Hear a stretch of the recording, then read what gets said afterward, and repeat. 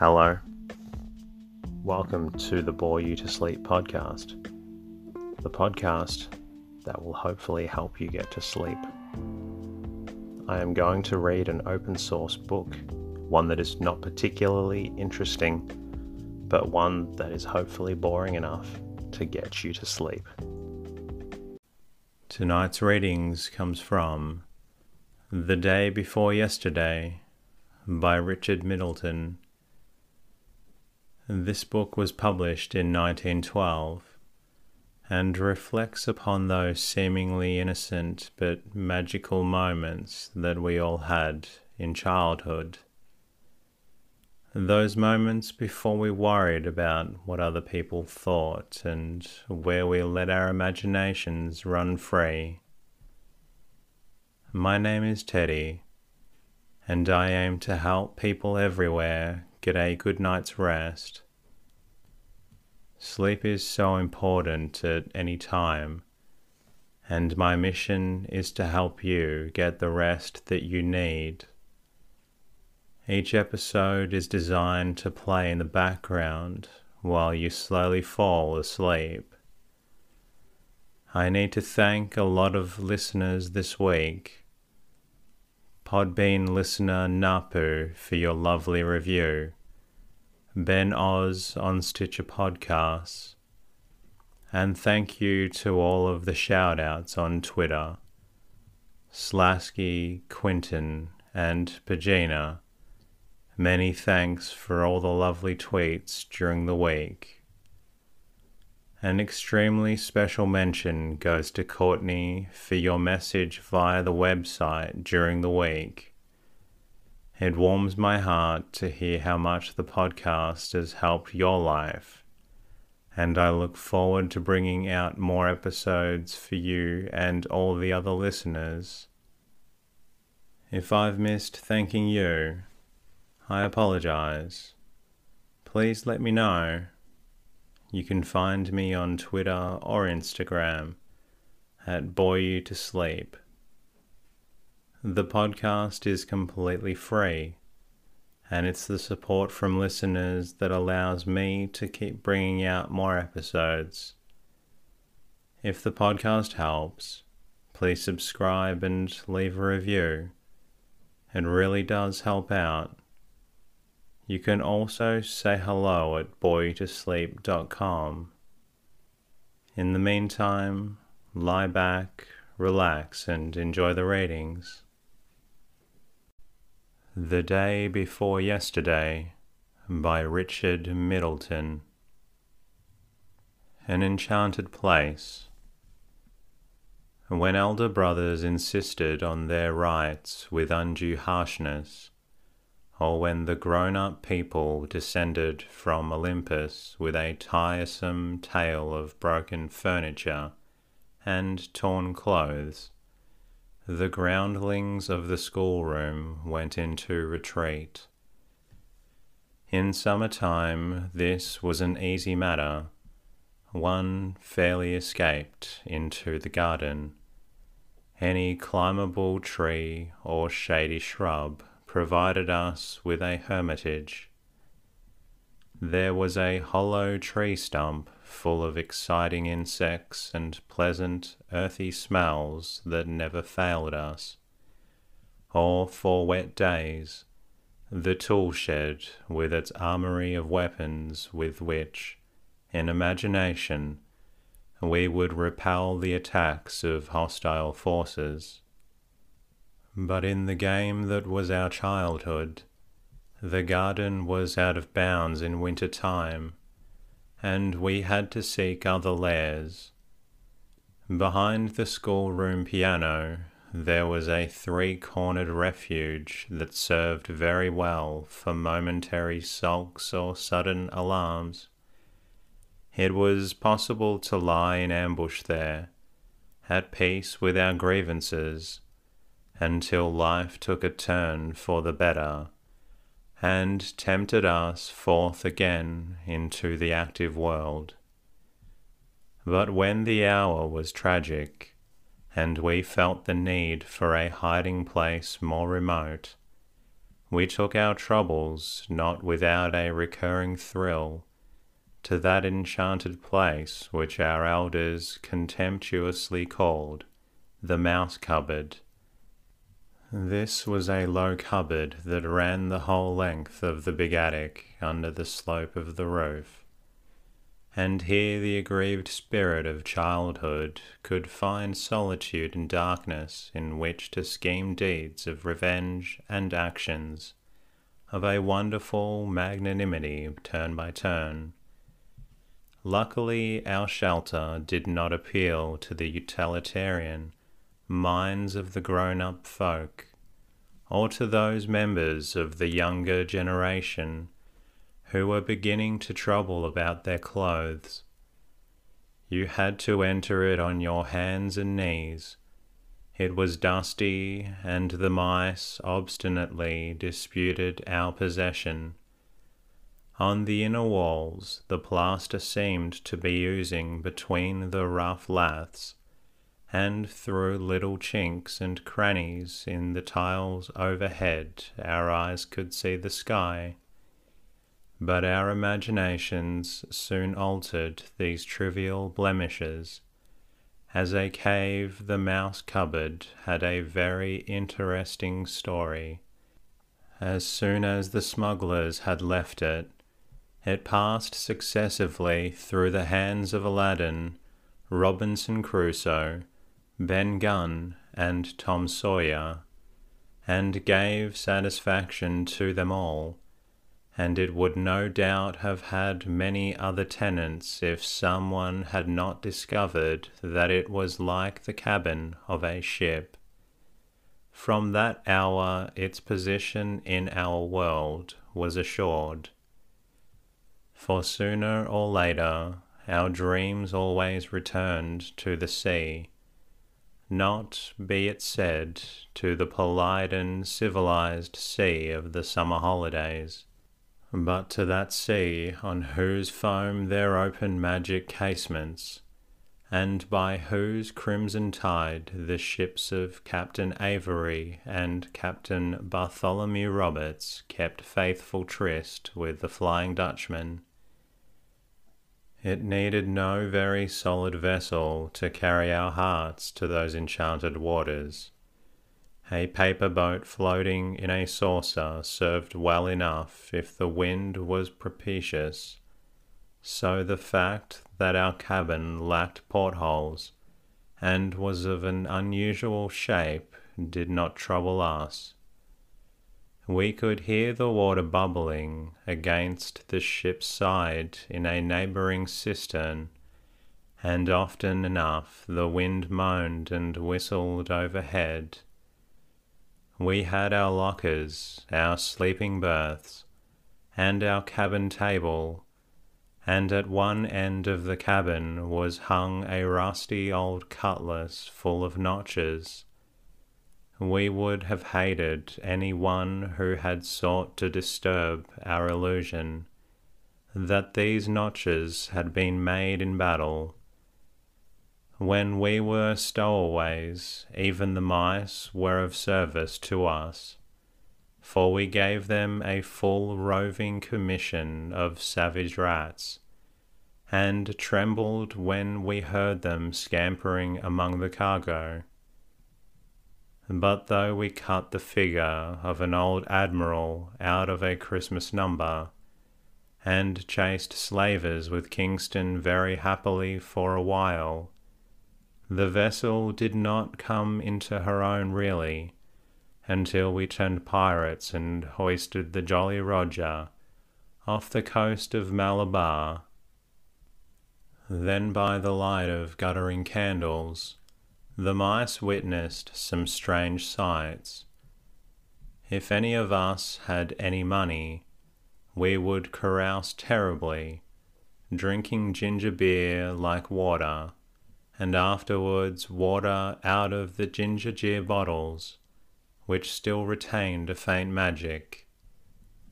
Jam has been eaten without bread on board the Black Margaret, And when we fell across a merchantman laden with a valuable consignment of dried apple rings, tough fare but interesting, and the savoury sugar out of candied peel, there were boisterous times in her dim cabin.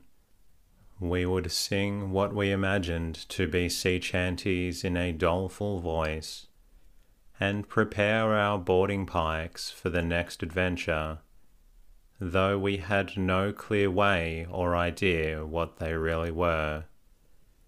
And when we grew weary of draining rum kegs and counting the pieces of 8, our life at sea knew quieter though no less enjoyable hours. It was pleasant to lie still after the fever of battle, and watch the flickering candles with drowsy eyes. Surely the last word has not been said on the charm of candle light. We liked little candles. Dumpy 16s they were perhaps, and as we lay they would spread among us their attendant shadows.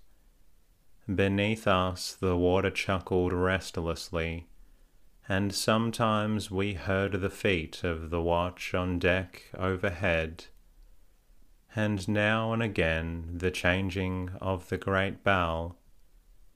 In such an hour it was not difficult to picture the luminous tropic seas through which the Black Margaret was making her way, the skies of irradiant stars, the desert islands like baskets of glowing flowers, and the 1,000 marvels of the enchanted ocean.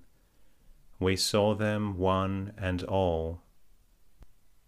It was strange to leave this place of shadows and silences and hour-long dreams to play a humble part in a noisy, gas-lit world that had not known these wonders. But there were consolations. Elder brothers might prevail in argument by methods that seemed unfair, but beneath a baffled exterior we could conceal a sublime pity for their unadventurous lives. Governesses might criticize our dusty clothes with wearisome eloquence, but the recollection that women were not allowed on board the Black Margaret helped us to remain conventionally polite. Like the gentleman in Mr. Wells's story, we knew that there were better dreams, and the knowledge raised us for a while above the trivial passions of our environment.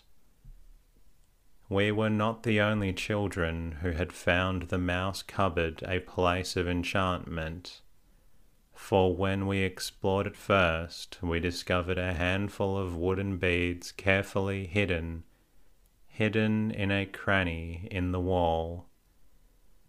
These breathed of the nursery rather than of the schoolroom, and yet perhaps those forgotten children had known what we knew, and our songs of the sea stirred only familiar echoes. It is likely enough that today other children have inherited our dreams, and that our hands steer the Black Margaret under approving stars. If this indeed is so, they are in our debt, for in one of our hiding places we left the Count of Monte Cristo in English, rare treasure trove for any proper boy. If this should ever meet his eyes, he will understand. A railway journey. I suppose that when little boys made their journeys by coach with David Copperfield or Tom Brown and his pea-shooting comrades, they did it in truth, and they found adventure easier to achieve than those who are born in an age of railways. But though the rarer joys of far travel by road were denied to us, It did not need Mr. Rudyard Kipling in a didactic mood to convince us that there were plenty of romance in railway journeys if you approach them in the right spirit. We were as fond of playing at trains as most small boys, and a stationary engine with the light of the furnace glowing on the grim face of the driver was a disquieting feature of all my nightmares. So when the grown-up people announced that one of us was to make a long journey, young Ulysses became, for the moment, an envied and enchanted figure. Our periodical excursions to London were well enough in their way, noisy, jolly parties in reserved carriages to pantomimes and the Lord Mayor's show, or matter-of-fact visits to the dentist or the shops. But we all knew the features of the landscape on the way to London by heart, and it was the thought of voyaging through the unknown that fired our lively blood, our hazy sense of geography enabling us to believe that all manner of marvels were to be seen by young eyes from English railway carriages. Also, we did not feel that we were real travellers until we had left all our grown-up friends behind, though in such circumstances we had to put up with the indignity of being confided to the care of a guard. Until children have votes, they will continue to suffer from such slights as this. One morning in early spring, I left London for the north. The adult who saw me off performed his task on the whole very well. True, he introduced me to the guard, a bearded and sinister man, but on the other hand he realized the importance of my having a corner seat, and only once or twice committed the error of treating me as if I were a parcel. For my part, I was at pains to conceal my excitement beneath the mannerisms of an experienced traveller. I put the window up and down several times, and read aloud all the notices concerning the luncheon baskets and danger signals. Then my companion shook hands with me in a sensible, manly fashion, and the train started. I sat back and examined my fellow travellers, and found them rather disappointing. There were 3 ladies, manifestly of the aunt kind, and a stiff, well-behaved little girl, who might have stepped out of one of your sister story books. She was reading a book without pictures, and when I turned over the page of the magazine, she displayed no interest in them whatsoever. I could never read in the train, so with a tentative effort at good manners, I pushed them towards her, but she shook her head to show her that I did not think this was a snub. I pulled out my packet of sandwiches and had my lunch. After that I played with the blind, which worked with a spring, until one of the aunts told me not to fidget, although she was no aunt of mine. Then I looked out of the window, a prey to voiceless wrath. By now we had left London far behind, and when I had finished composing imaginary retorts to the unscrupulous aunt, I was quite content to see the wonders of the world flit by. There were hills and valleys decked with romantic woods and set with fascinating and secret ponds. To my eyes the hills were mountains, and the valleys perilous hollows, the accustomed lairs of tremendous dragons. I saw little thatched houses wherein swart witches awaited the coming of Hansel and Gretel. The fairy children waved to me from the cottage gardens and the gates of level crossings, greetings which I dutifully returned, until the aunt made me pull up the window. After a while, change came over the scenery. The placid greens and browns of the countryside blossomed to gold and purple and crimson. I saw a rock float across the arching sky on sluggish winds, and my eyes were delighted with visions of deserts and mosques and palm trees. That my fellow passengers would not raise their heads to behold these marvels did not trouble me. I beat on the window with delight until the little Billy in Thackeray's ballad, I saw Jerusalem and Madagascar and North and South America. Then something surprising happened. I saw the earth leap up and invade the sky, and the sky drop down and blot out the earth, and I felt as though my wings were broken. Then the sides of the carriage closed in and squeezed out the door like a pip out of an orange until there was only 3-cornered gap left. The air was full of dust, and I sneezed again and again, but could not find my pocket handkerchief. Presently a young man came and lifted me out through the hole, and seemed very surprised that I was not hurt. I realized that there had been an accident, for the train was broken into pieces and the permanent way was very untidy. Close at hand I saw the little girl sitting on a bank, and a man kneeling at her feet taking her boots off. I would have liked to speak to her, but I remembered how she had refused the offer of my magazines, and was afraid she would snub me again.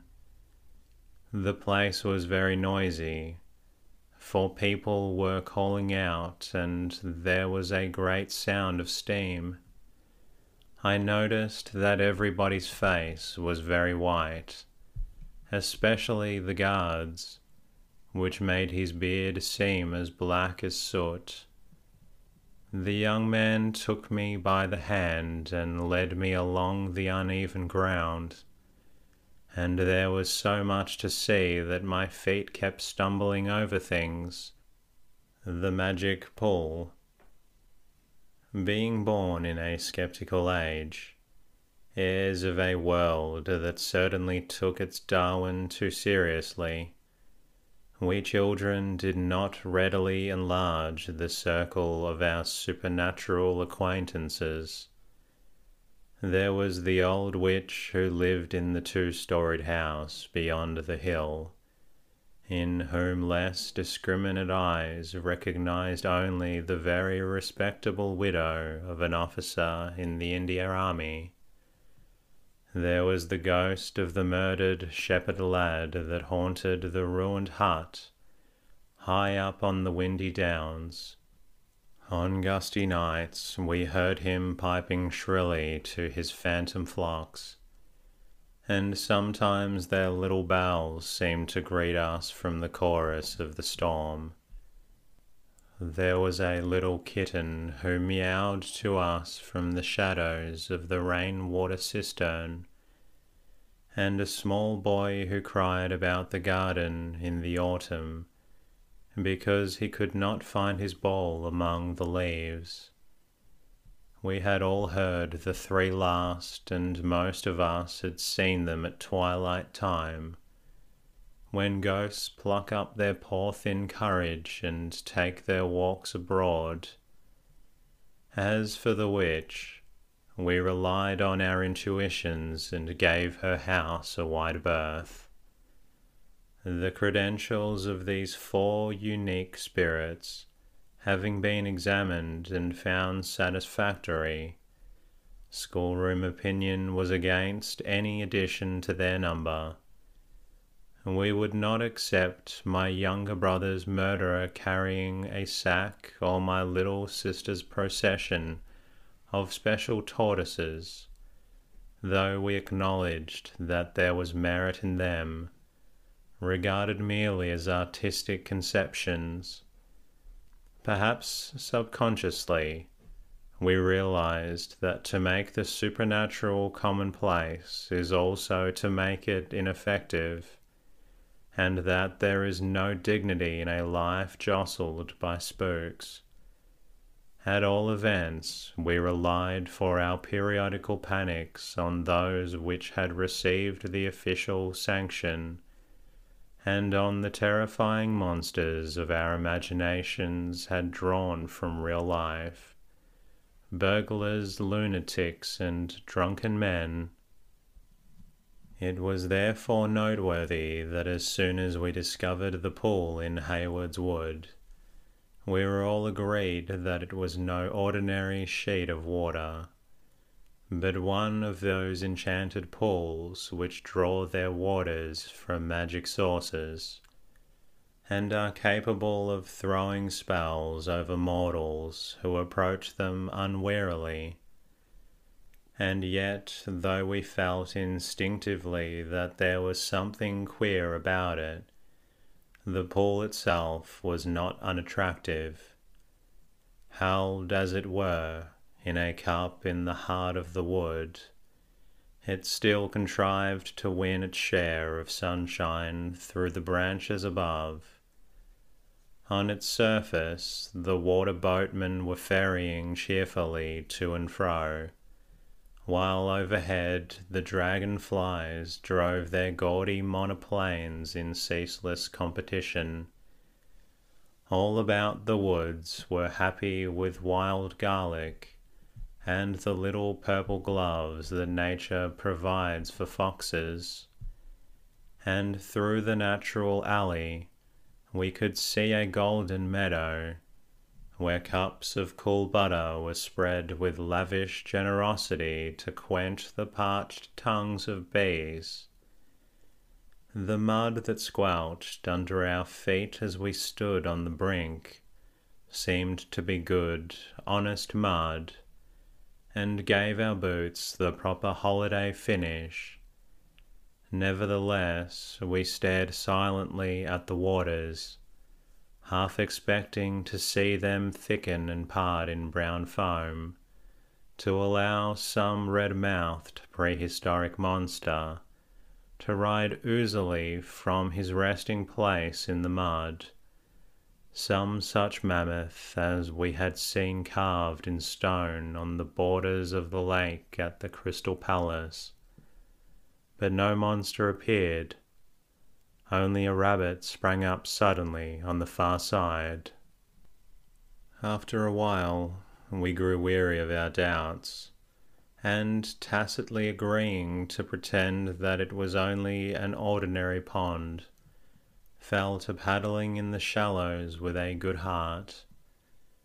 The mud slid warmly through our toes, and the water lay round our calves like a tight string, but we were not changed, as we had half anticipated, into tadpoles or water lilies.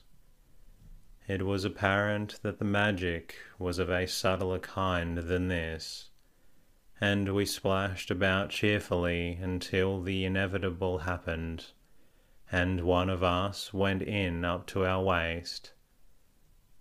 Then we sat on the bank, nursing our wet feet, and laughing at the victim as he ruefully wrung out his clothes.